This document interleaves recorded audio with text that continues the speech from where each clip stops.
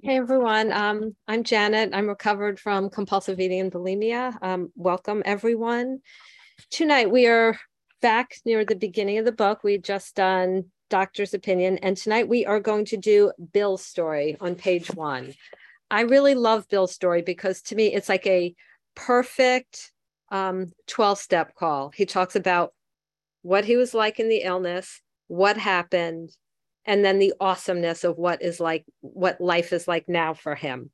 And I went through this and I just found a bunch of things that Bill tried. I found 9 things he tried that didn't work.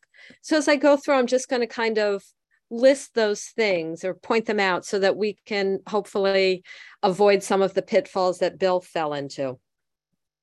So he starts off talking about how it was wartime. And he said, and here I was, there was love, applause. I was part of life at last, and I discovered liquor. So I think, what this tells us is that bad things aren't the cause of drinking or binging because Bill was happy when he took the first drink. So trying to avoid bad situations doesn't matter. If we're compulsive eaters, we're going to binge even in good situations. And he says, I forgot the strong warnings and the prejudices of my people concerning drink. Well, that's the second thing. Warnings that we've heard before, don't do it. Isn't it funny? Because it's like, generally, if we see a sign that says, like danger zone ahead, or we're going into a lake and it says, don't go, there's a sign that says, no swimming, alligators. We heed those warnings, right? We don't go swimming in a lake where there's a warning that there's alligators. But he was warned about alcohol. In fact, his father was an alcoholic and it didn't matter. Warnings don't help people like us. And then he was lonely. And again, he drinks, right? He drinks when things are good and he drinks when things were bad. And if we flip to page 3, he starts talking about how it progresses. The drive for success is on. And then he says, but he was a potential alcoholic. And at one of the finals in law school, he was too drunk to think or write. So in law school, 100% of your grade is generally your final exam. They don't care about participation usually. There's no paper, none of that. It's you get one final exam and that is it. And he was too drunk to do it. So that to me is a third thing that didn't work. Necessity. It was necessary for him to be sober at that time. It didn't matter.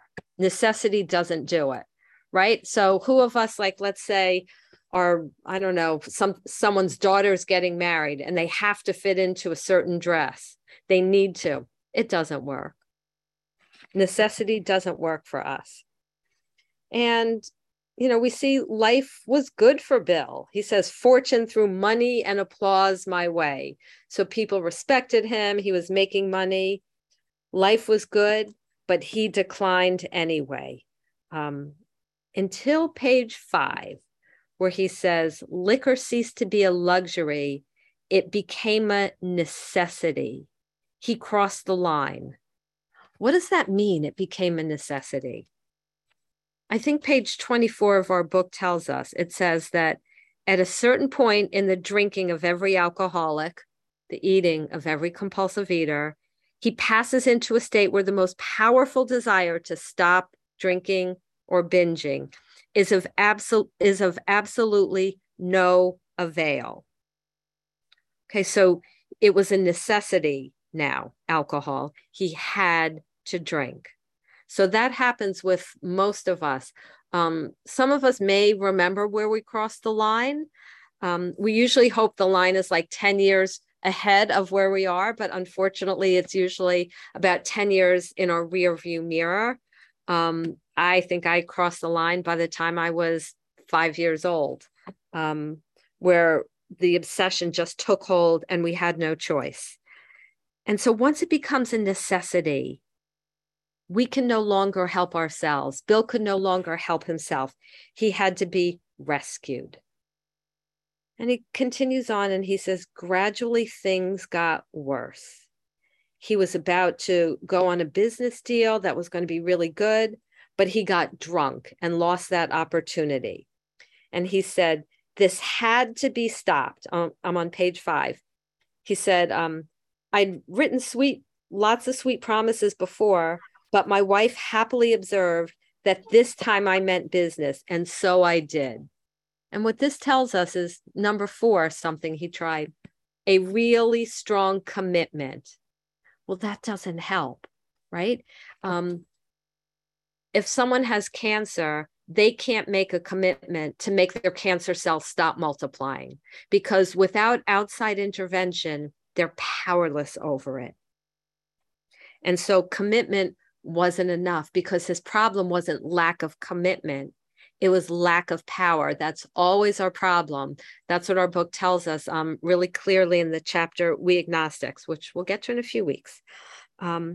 So he swore, he said, this time I mean business. And his wife thought, oh yeah, he's promised a lot of times before, but this time he really means business. And he did. It wasn't like, I promise I won't, fingers crossed behind his back.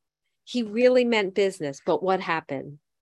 Shortly after, he came home drunk. He said, where had been my high resolve? I didn't know.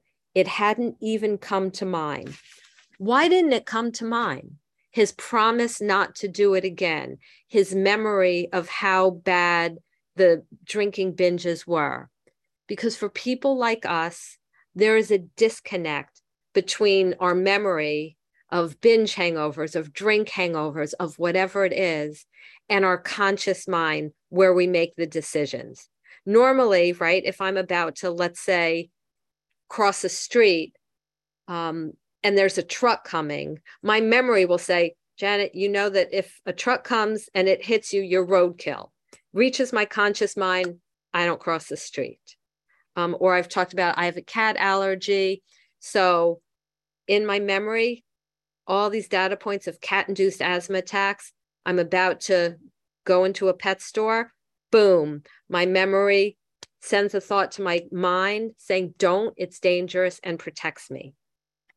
But when it comes to alcohol for an alcoholic or food for a compulsive eater, there is a disconnect. It's like a broken bridge. The memory of the suffering and humiliation of the past binges can't get across.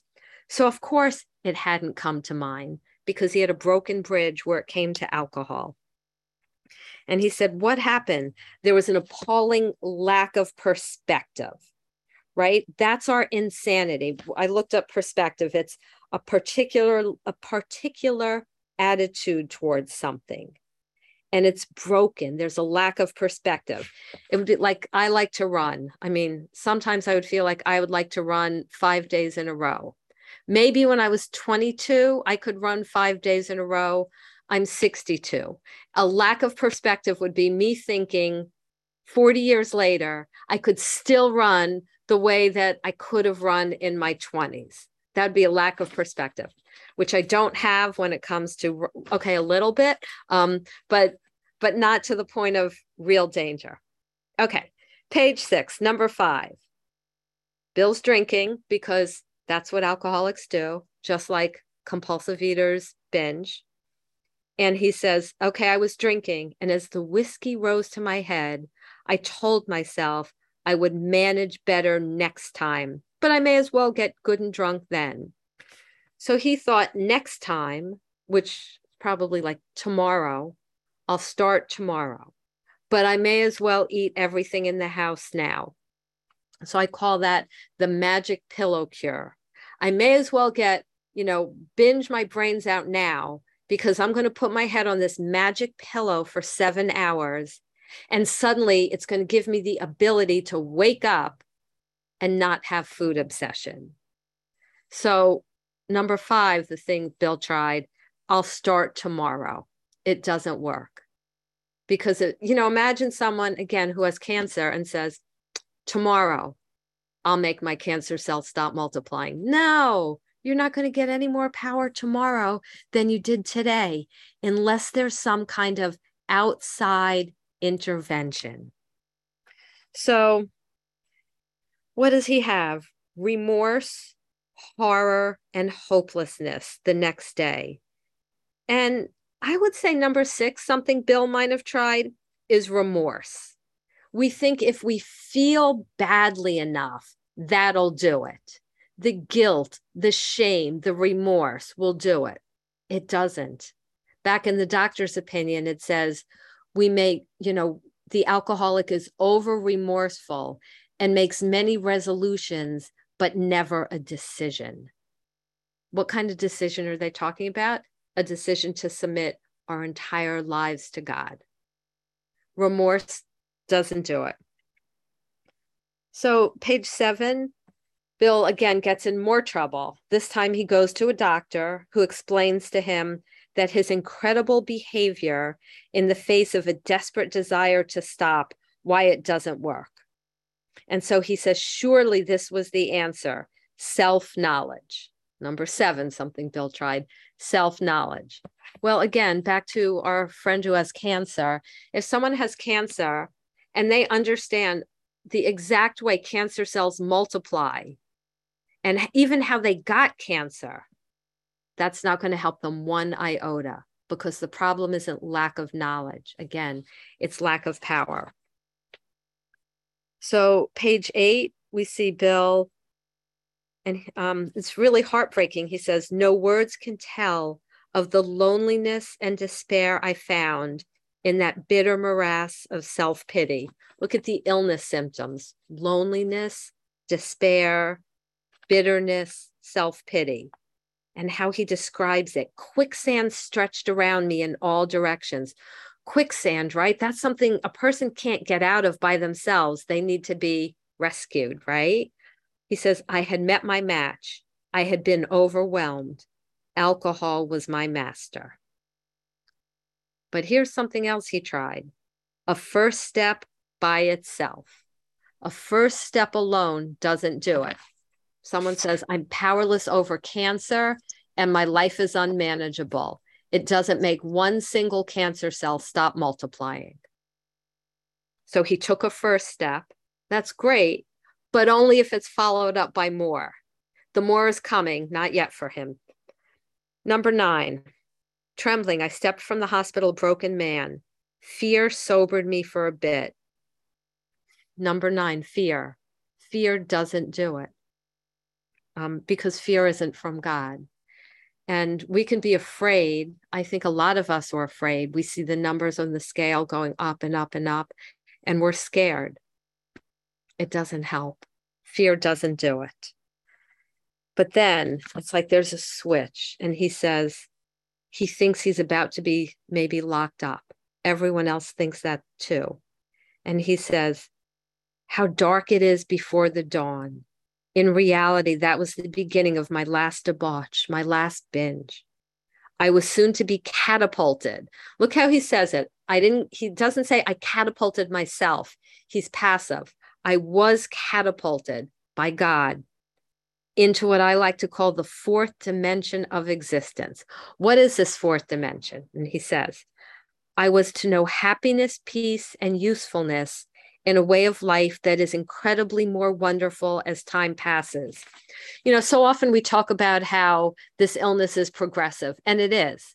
But now here they're telling me something really beautiful. Recovery is progressive also. I start out with some happiness, some peace, and a little bit of usefulness, and it keeps going more and more. But he doesn't know yet that that's on the horizon, that God has launched a search and rescue mission for him, using one of his friends who's a newly recovered alcoholic, who, by the way, didn't live in New York where Bill lived. But geography is not a problem for God. So there's Bill. It's a November day, evening. He's drinking in his kitchen. He's thinking, I got enough booze around my house where I can keep drinking. And then the phone rings, and it's his old friend, Ebby, who he used to binge with, who just happens to be in town. Just happens. Bill hadn't seen him in years sober. It's been years. And Bill, I mean, he's real in the illness. He's like unmindful of his welfare. He didn't care about Ebby. He just said, we can recapture the spirit of other times. So he was drinking and planning on drinking more when Ebby knocks at the door. And he opens the door and he's like, okay, what's up? This guy, his eyes are glowing, his skin looks fresh. There's something inexplicably different. Something's going on here. And he invites him in, and Ebby comes in. And what does Bill do? Just like any good alcoholic host, he shoves a drink at him. And Bill says, and Ebby says, no, I've got religion. And Bill's like, what had gotten into him? He wasn't himself. No, he was transformed. This program is about real transformation, caterpillar to butterfly stuff. He was transformed. And he said, I've got religion. Well, what does that mean? Did it mean he started going to church every Sunday? So the dictionary definition of religion is the belief in and worship of a superhuman controlling power, especially a personal God.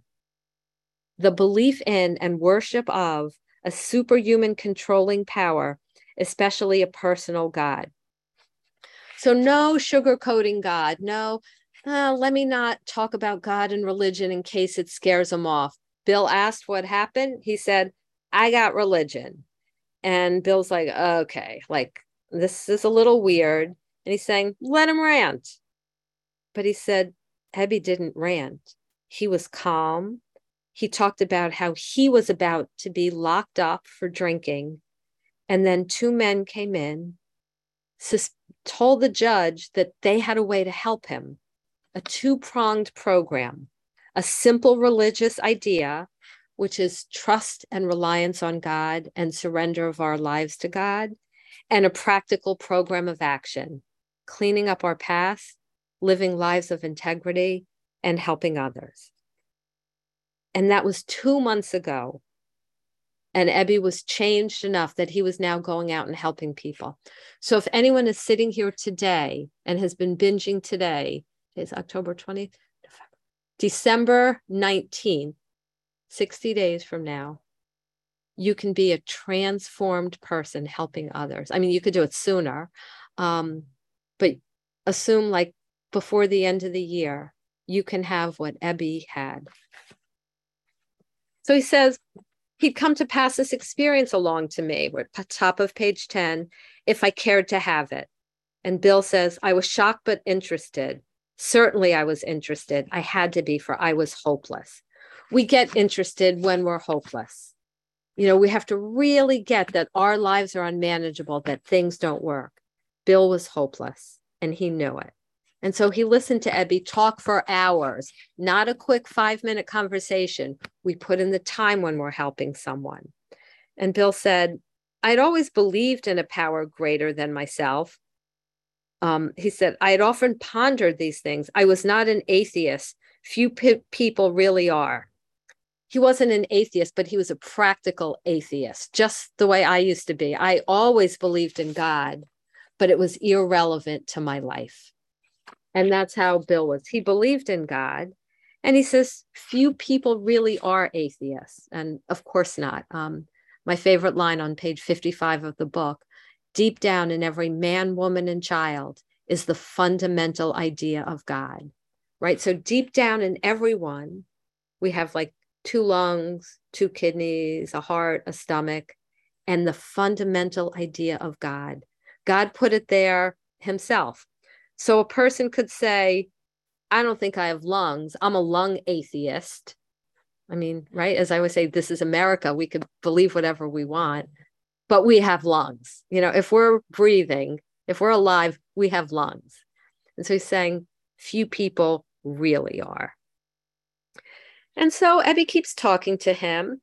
And he finds out Bill believes in an impersonal God, because he said, okay, I believed in, you know, God who created things, but kind of like a God who created the world and then is just sitting back watching Netflix or something and ignoring us. He's saying a God personal to me, whose love, superhuman strength, and direction. He says, I became irritated and my mind snapped shut. Why would someone get irritated, right? If you hear that the creator of the universe is available to you and his love, superhuman strength, and direction, why would you get irritated? Well, on page 11, he talks about religion. He says, I adopted what seemed convenient and not too difficult. The rest I disregarded. You know, it's easy to believe in a doorknob God or the wind as God, because a doorknob and a wind won't require certain things of me, won't require that I be honest, won't require that I make self-sacrifices for the good of other people, won't require that I stretch myself in order to love others. So it's like, yeah, you know what? Some things are convenient and not difficult. Okay, but the rest I disregarded. And Bill had other reasons for having trouble with God. He'd been in the war, and he says the wars, the burnings, the chicanery. I always stumble on that word because I have no idea what it means. And he said, they made me sick. And he went so far as to say, if there was a devil, he seemed the boss. Basically, Bill was questioning why all the suffering, right? A legitimate question. And, you know, Ebby didn't sit there and give some religious argument, you know, or try and prove anything about God.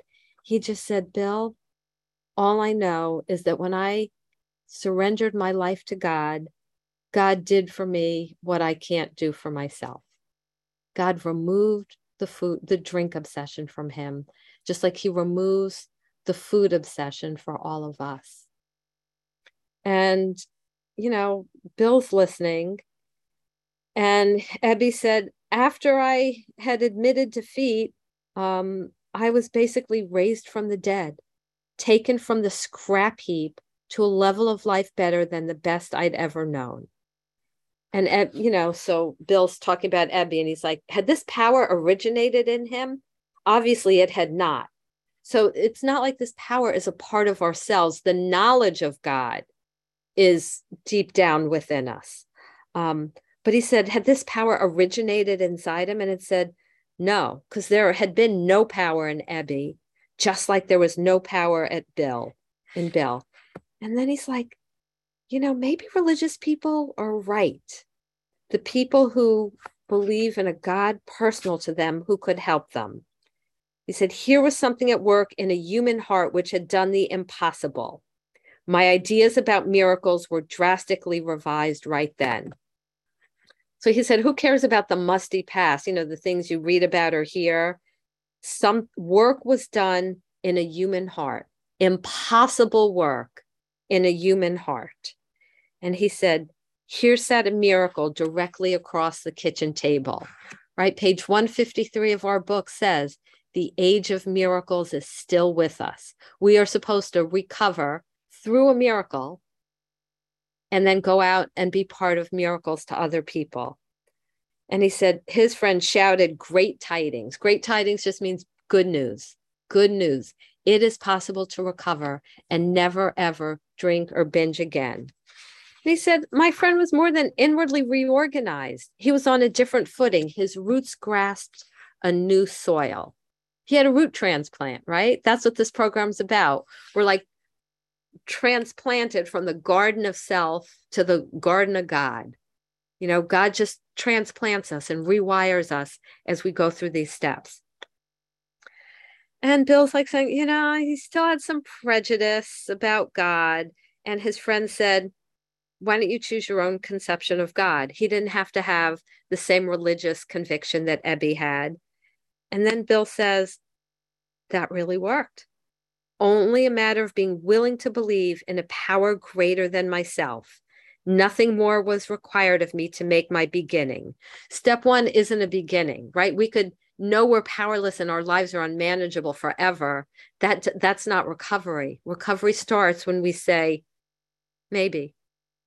I'm willing to believe that maybe there's a God, there's a power greater than myself who can restore me to sanity. And Ebby says to him that upon a foundation of this willingness, he could recover. What might that look like in practical terms? I think it could start with a prayer like this, like a willingness prayer, a maybe prayer. So, God, I don't know if you exist. And if you do exist, I don't know if you're willing to help me.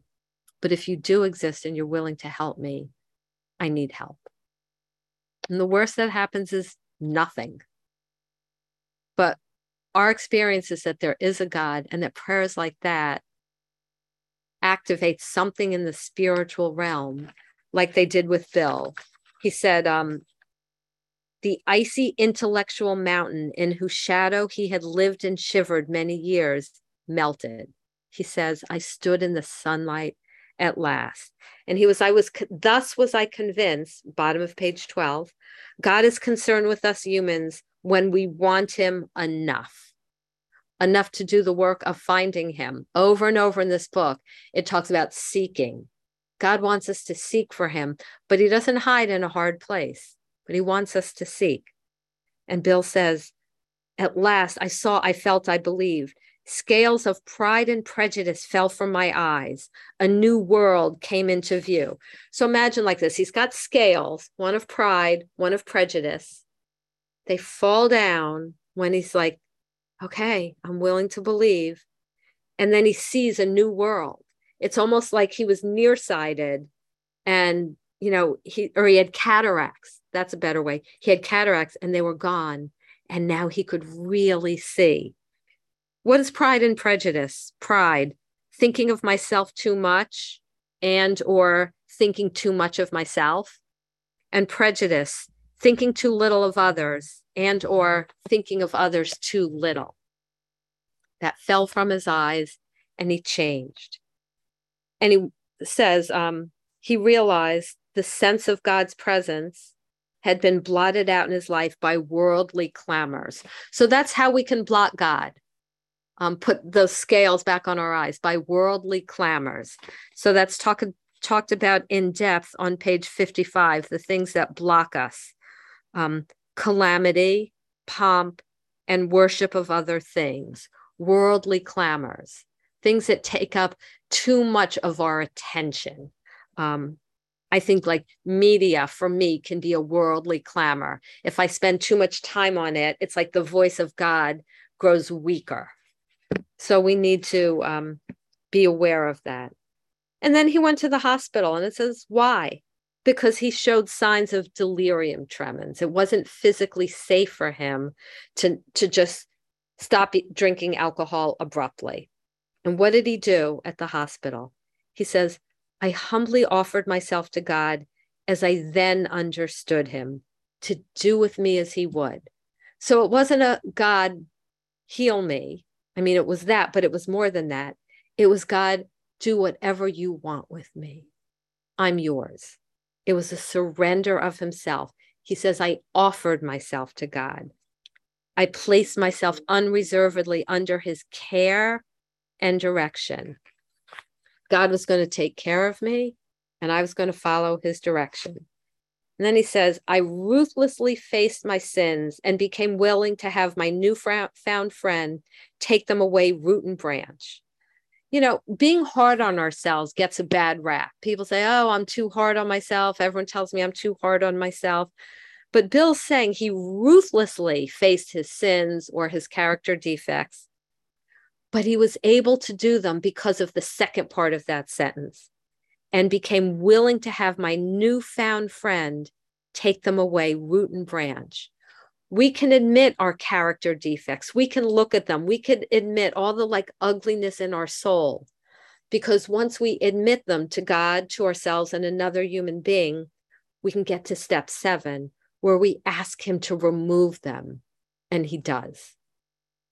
I mean, if I go to the dermatologist and I have a growth on a part of my body and I'm embarrassed and I don't want to show her, she's not going to be able to remove it from me. I have to say, yeah, here's this growth that I have now. And yeah, it's ugly and I don't like it, but can you help me? And then she'll, take her slicer and slice it off, and it may hurt, but it's better, and it's not going to grow into anything malignant. So that's why we can be hard on ourselves.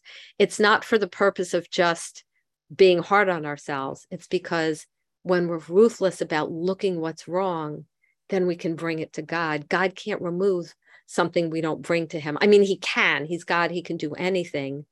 But that's not the process that he's outlined for addicts. So Bill goes ahead and says that Ebby came and visited him, basically went through the steps. They didn't call them steps back then. Went through all his resentments. And then he talks about how he would meditate. I was to test my thinking by the new God consciousness within. Common sense would become uncommon sense. As a result of surrendering our lives to God, right? Our book tells us we intuitively know how to handle situations which used to baffle us. And it tells us what to do when we have doubts, when we're not sure what to do. We sit quietly, asking only for direction and strength to meet our problems as he would have us. So when we're not sure of what course of action to take, we get quiet and we ask for basically knowledge of God's will for us and the power to carry it out. And he says, Ebby promised him when he did these things, he would have a new relationship with his creator and a way of living which answered all his problems, right? The goal of this book, a new relationship with our creator and the elements of a way of living which answer all of our problems. So he says, what are the requirements? Belief in the power of God. So not just belief in God, but belief in that power of God, plus willingness, honesty, and humility to establish and maintain the new order of things. What's this new order of things? We surrender to God and trust our lives, trust him with the results, and we practice spiritual principles in all our affairs. We practice honesty, self-sacrifice for others, things like that. And he says, yeah, simple, but not really easy. A price had to be paid. The destruction of self-centeredness. Our book tells us on page 62, selfishness and self-centeredness is the root of the illness. We have to destroy the self-centeredness. And there he's in the hospital, and the thought came that there were thousands of hopeless alcoholics he could help. Already God's directing his thoughts. God doesn't say, okay, you surrendered your life to me, wait 7 years, and then you can have access to me. As fast as we run to God, he's been running toward us even more quickly. And then Bill, a great principle, a really important principle. Bottom of page 14, he says that Ebby told him how imperative, like non-negotiable, to work with others. Why? Because faith without works is dead.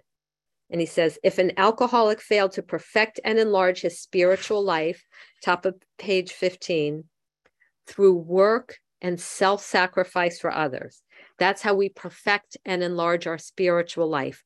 Work and self-sacrifice for others. It says, then he could not survive the certain trials and low spots ahead. I don't like that word certain there, because it's telling me that, yeah, it's pretty certain, not pretty certain. Okay. It's certain you are going to have trials and low spots. There are going to be hard things in life, but it says, if you do this work, you will survive them. If you don't, you will drink or binge again. And then what good is your faith? So Bill said he abandoned himself to this work. And he said, it was good. People remain skeptical. So we have to realize that if people are skeptical about our new diet, our new program, it's okay. We just go work with other people instead. Let them be skeptical. And he says sometimes he was plagued by waves of self-pity and resentment. But when all other measures failed, when 10 steps didn't work, he found that work with another alcoholic would save the day. So that tells me that sometimes, yes, self-pity and resentment may come, and it may come after me hard, like a plague. The antidote is working harder with others. And he continues on, bottom of page 15, by saying, the joy of living we really have, even under pressure and difficulty. Even if circumstances aren't great. I mean, this program got going, like, I think during the Depression, when things were really hard. They didn't have much money. It didn't matter. And he says, there's scarcely any form of trouble and misery which has not been overcome among us. That's why it's so great to have a fellowship. Because, if I'm having a problem in a certain area, let's say marriage, kids, job, the odds are one of you has had a similar problem and has overcome it. And when it says overcome, I think that means either one of two things will happen. Either the problem gets resolved in a miraculous way, which we who've worked the program have seen and have experienced, or we get the grace and the tools to rise above it.